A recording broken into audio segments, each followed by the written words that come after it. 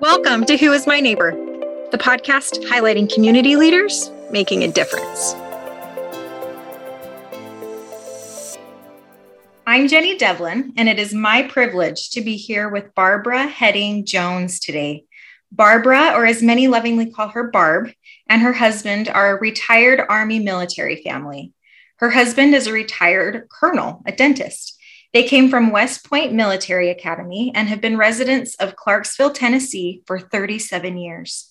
She has supported her husband through dental school, private practice, and their military years together, all while serving in various capacities throughout the community. She volunteered as a docent and demonstrator in historic Collinsville, Tennessee, dressing up and spinning wool for over 25 years. She has been involved with the Day of Service, Empty Bowls, the Salvation Army, Festival of the Nativity, has volunteered at the thrift shop on Fort Campbell, been involved with the Clarksville Garden Club, Republican Women, volunteered at the Election Commission. The list goes on and on. It has been said of Barb, take the 5 most service-oriented, talented, community-involved people you know and wrap them into one person. That's Barb. Barb, thank you so much for being here today. Oh, that's nice. I'm so glad you're here. I would love to start by talking about historic Collinsville and the demonstrations and involvement that you had there. Would you tell us a little bit about that and kind of where you got started with your involvement there and kind of what you did? Okay, well, I lived in Holland and I learned how to spin wool when I lived in Holland. And when I came to Clarksville, I joined the Spinners and Weavers Guild here. And one of my dear friends that was in the Spinners and Weavers Guild was Joanne Weekly, and she and her husband started Historic Collinsville back in 1997 and then opened it up to the community later. But she asked me to come out and demonstrate for the school children that come by busloads every year.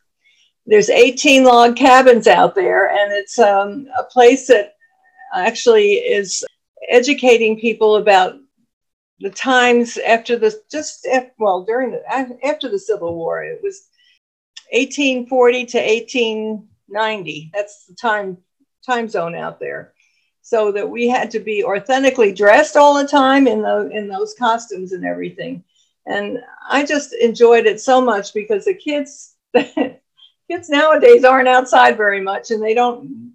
If I showed them how to smell an herb, if I picked up an herb and asked them to smell it, they would say, "Oh, yuck, I'm not going to touch that," And I teach them all kinds of things about how the cabins were made and where the trees came from, and just all kinds of wonderful things. And their eyes would just get bigger and bigger all the time. So I really enjoyed doing that.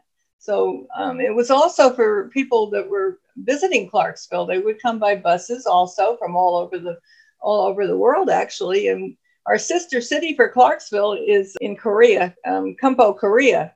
And they all came one time, and that was fun to talk with all of them. They were very interested in what I had to tell them and what I had to show them. So that's what it was all about. I love that. And I love that you were able to take that talent of spinning wool and serve with it. That's such a beautiful thought. And I think as listeners are hearing that and thinking about maybe some of the talents that they have, we all have something different to offer. And that's what makes communities so incredible. It's incredible, though, that people used to do that all the time back in the 1800s. I mean, they had to survive. They didn't have stores nearby. They didn't have Walmart or Parksville. They had to do that. So a lot of people don't realize that. And I'm sure it's eye-opening for them to go back in history and see what life was like. I love that. Yes. And you mentioned you did demonstrations for over 30,000 people while you were there. Is that right? Children, just children. Yeah. Wow. Yeah. There were first, second, and third graders and fourth graders. The fourth graders were the best because they'd ask a lot of questions and everything. So I really enjoyed them. It was also picked up by the church. There was an article that was sent in about the people at Collinsville that worked out there, because I asked some of the other ladies from the church that I knew, and they came out. So we had about 5 people at one time working out there as volunteers. Wow. So that was great. That's really neat. Unfortunately, some of them have passed away since then. So That's kind of sad. That is too bad. That's really neat. And that you're able to do it for so long. Yes. I am curious about the Fort Campbell thrift shop. Will you tell me a little bit about that and how that came about? Well, most military facilities have a thrift shop, and people bring their, just like this Goodwill or someplace like that, and they bring in there all their things that they don't want anymore, and then we price them, and then people come in and purchase whatever they want. So that's what we did there. That was fun too. I was the one that had the first choice of everything when they brought it in. So I bought too many things. So sometimes serving is in your own benefit as well. Yeah, there you go. Yeah. So there's blessings to be had. Exactly. Tell me about, I'm not familiar with the garden club. Tell me about that. The Clarksville Garden Club is the oldest garden club in the state of Tennessee. It's a you go and you pay a dues for the year, and then you do all kinds of arrangements. You learn how to do flower arrangements for different purposes, and you bring a flower arrangement. They have they have it very organized. They'll give you a topic that you have to expand on in your flower arrangement, and then you bring it in, and then it's judged. And then we also did flower arrangements and went to the different nursing homes and showed the people in the nursing homes how to do flower arrangements, different things like that. And then we also would help out at the schools and put in plants or put in trees at times, and then we also did that down at the fairgrounds here in Clarksville. We put trees in down there, but then they went and landscaped the whole thing and took a lot of them down. So that was the end of that. But it's a wonderful organization, and you have really good friendships because of it, because we go to different conventions and different things that they have during the year. So that's a really fun thing to do. And you learn, and what I love about it is that we learn about plants all the time. Also, being a master gardener too, you do that. I had to take the master gardener class to, and that took a lot of study and everything. Get this huge book, and then they give you a test at the end on all the things that you learned. So that was a lot of fun, but you learned a lot. And so that's what it was all about.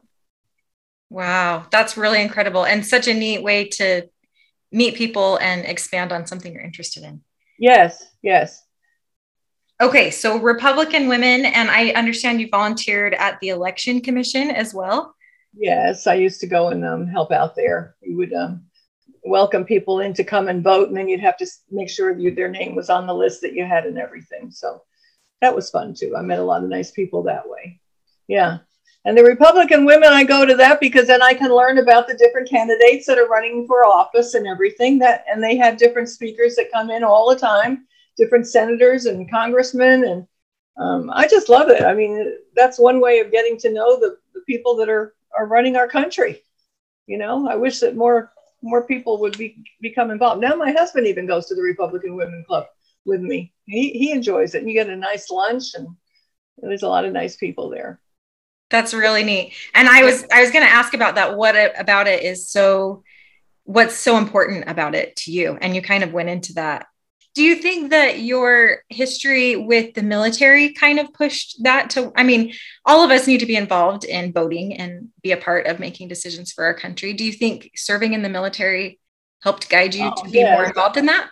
Well, yes, it could have helped. Yes, we came here from, like you said, from West Point, the military academy. So, we had some wonderful experiences at West Point. And, you'd be sitting in the bleachers watching the cadets march and everything. And a senator would come and sit down next to you to watch the parade and everything. So you never know who was going to show up. And we had many, many meetings there with different people and that were part of the military and part of the West Point. It was a wonderful experience. We were there for 4 years. Prior to that, though, I was in Holland. I told you my husband was stationed in Holland. And in Holland, once a month, we got together with different countries like Sweden or different countries that were part of NATO. So I got to meet a lot of different people then also. In fact, one time, the French general bowed to me and kissed my hand. I will never forget that. Wow. So every month we had a different, oh, I wish I knew the word for everything here. We had different meetings there where the different countries would be the host for the meeting. And they would show all of the things from their country at that when they were hostesses for it. Like, and then we had Alaska was a host one time. They came in with all the Eskimos and all the different items that they make in Alaska from, different things from bones and everything. It was really neat. But they had a huge cake of Alaska too. I'll never forget that. So that was a wonderful experience. So I guess that kind of spearheaded me to be involved in community things. Yeah. Oh, interesting. It's interesting as you kind of live through your life, what turns into something bigger. Yeah, right. Okay, so there's a couple Empty Bowls, Salvation Army. You just are so involved in so many things. I am curious that of all of the community service you have been involved with, what do you feel like you are most proud of? Or is there something that was really memorable for you to be a part of? All of them. No, the Salvation Army, I think it's a wonderful organization to help people to get their lives together and get a good job and get a home or a place to live and everything. So, and then as I mentioned to you at Christmas time, it's so wonderful to be able to be a part of that Christmas party and see the kids when they come in and we get presents for them and they're just so excited. Many of them probably, didn't even have the opportunity to have a present for Christmas because their parents don't have any money or anything like that. And then having meals for them all the time. Every day they have to, only during the week though, they have to leave on the weekends. They're there 5 days a week and then they're fed 5 days a week. But on the weekends they have to go someplace else. That to me is a wonderful, and we were able to raise enough money to provide computers for them so they could learn how to use a computer while they're there at the Salvation Army. So that was good. And also to get food orders in from the church for them. That was a wonderful experience. So that's very special. And the angel trees and all of that and counting the money from the kettles and all of that. So that's very special to be able to help people that are homeless and people that need, service for different things. Yes.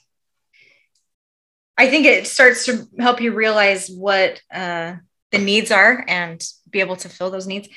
Well, great. There's a lot of needs in the community all the time, for sure. When I first came to Clarksville, I wanted to volunteer. And this was, 37 years ago. And I went up to the mayor's office there and I asked, is there an organization for volunteering here in Clarksville? And they said, no, do you want to start one? So that's funny. Just jump right in and do it, I guess, right? No. That's the way it was. I would love for you to talk a little bit about Empty Bowls. And for those who are unaware of what it is, maybe explain that a little bit. That's a wonderful organization. We've raised over $30,000 each time we've had Empty Bowls for the nonprofit organizations here in Clarksville, the Loaves and Fishes and Urban Ministries and different organizations that need the money to continue with what they're doing all the time. And it's a lot of fun. We make soups and people can volunteer to go and paint bowls. Have you painted a bowl for it? I have not. I have just barely learned about it, but I'm excited. I believe it is happening this year. I'm excited to be a part of it this year. Right. February. So people paint bowls, and then what happens with those bowls? They paint bowls and they donate them. You have to pay to paint them and everything. And then you donate them, and then maybe you'll get yours back because they line them up in the different churches for people to take home. And when they pay the money for the soup and everything, they get a bowl to take home, so they can choose any bowl they want. And there's lots of bowls that have been painted, so they have a big choice. The bowl is the significance of feeding the hungry. So it's a wonderful thing to do. So that's beautiful. And then the funds that are raised from the purchase of those bowls goes to feed the hungry. Yes, exactly. And lots of churches get involved. In fact, we couldn't get over how many more churches got involved.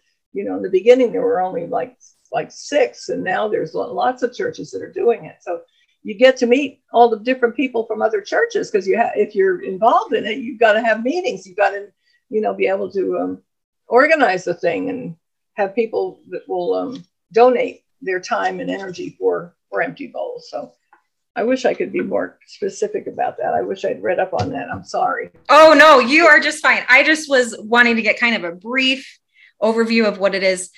I think it's so beautiful that, like you were saying, different churches of different backgrounds come together and are serving together to provide for the better good of the community. That's right. That's what it's all about. Yep. And, I love it. Yeah. I am curious if you have a favorite way. This is a little bit different than some of my other questions, but I'm curious if you have a favorite way to connect with your family or your neighborhood, or basically just the community you live in. Do you have a favorite way to connect with people? I can tell you one thing I did when I lived in Holland. I had all my Dutch neighbors come over for a Christmas open house.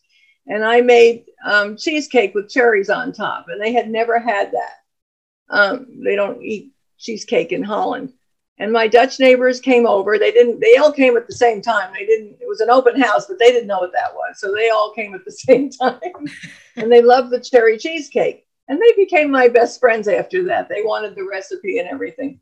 So I did that when I lived in Holland. And here in where I live now, we had some new neighbors that came, that moved in, and I just wanted them to know the other neighbors. So we had a little get together at my house. So I made sandwiches and different things, and all my neighbors came to meet the new neighbors. So that's always a good thing to do too.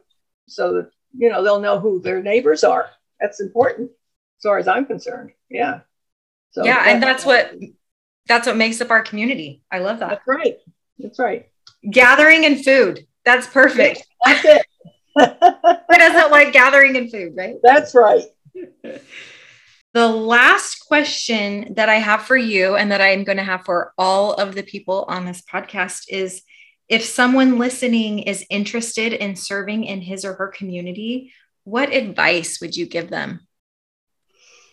Well, they'd have to decide for themselves what they would be interested in doing, right? Or if they have a talent that they want to offer to one of the organizations in the community. Everybody has a talent. I don't know what that talent would be for each one. And they just have to be prayerful and, decide on their priorities and what time that they have to volunteer for different things. My family always came first too, and that's important.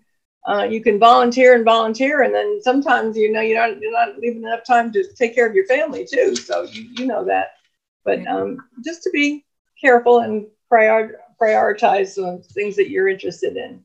There's all kinds of things in the community you can get involved in. So they have to choose, what they would want to get involved in. I think the schools are important to volunteer in also. Reading to children and helping as an aide in the classroom. And there's so many things you can do. How people can be bored is beyond me, because there's so many things to do all the time, even at the library or whatever. There's all kinds of things you can do. If you see something you like, then get it. Anytime you see something that you want to know more about, ask a lot of questions and find out what you would be interested in. Right? I love that. Prayer, thinking about talents that you have, stepping outside of yourself a little bit and just asking questions. Yes. Beautiful. Barb, is there anything else that you can think of that you'd like to add? I just think you're terrific. You are so sweet. I think it's great when people can learn to be involved in the community. I mean, and to get to know other people from other churches. That's very important. That. So I love that. We need each other. Yeah. We do. True. Yeah. And if you know somebody that's involved in something that you might be interested in, talk to them about it. Perfect. Yeah. Well, thank you, Barb. I appreciate your time so much for being here and sharing your life and your community involvement with us. We appreciate it. Okay. Thank you, honey. If you are looking for opportunities to serve in your community, JustServe.org is a great resource. It connects reputable organizations in need with volunteers willing to serve, all for free. Join us in future episodes as we hear from community leaders who are shining their lights and making a difference.